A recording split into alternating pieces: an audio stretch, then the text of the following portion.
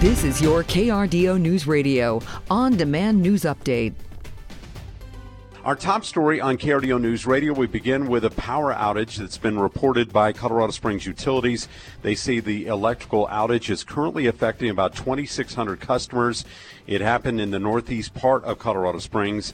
The utility said the outage is south of Woodman Road and west of Powers Boulevard. The estimated time for to get that power on is estimated about 4 hours. We'll keep a close eye on it and give you the latest details momentarily.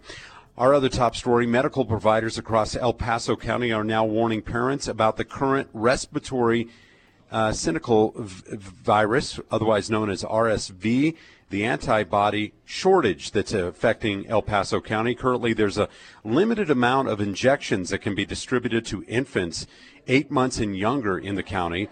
There are 3 different methods for people to protect themselves against RSV this season.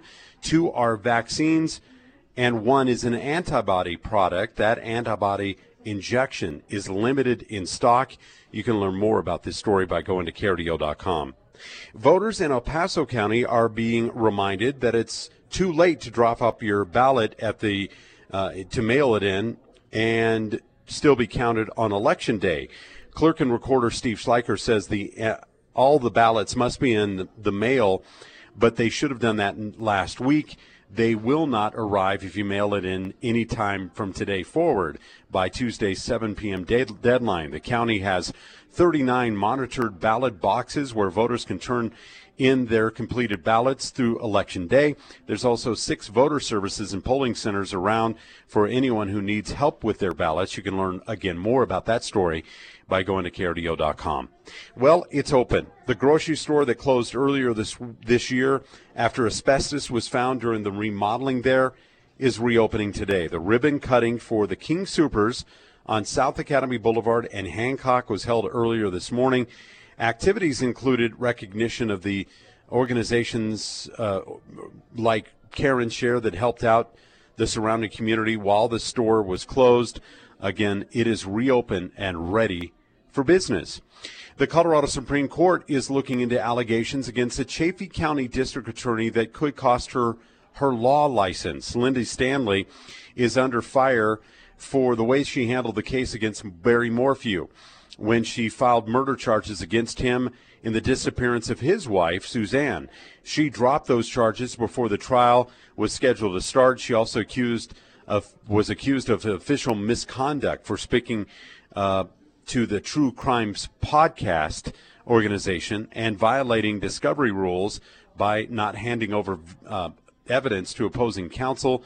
Stanley is also under fire for investigation of a judge who ruled against her.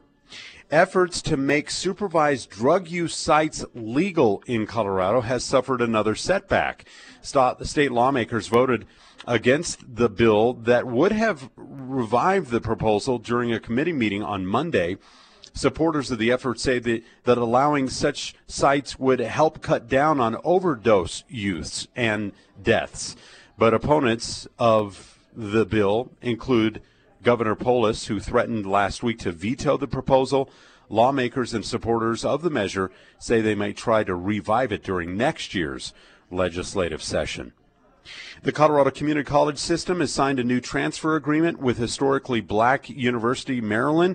The agreement was signed on Friday at the Community College in Denver. Students who completed their associate's degree at a Colorado community college can transfer to that Michigan University, or Maryland, I should say, and receive in-state tuition. St. Augustine University at North Carolina and Texas Southern University have also signed similar agreements.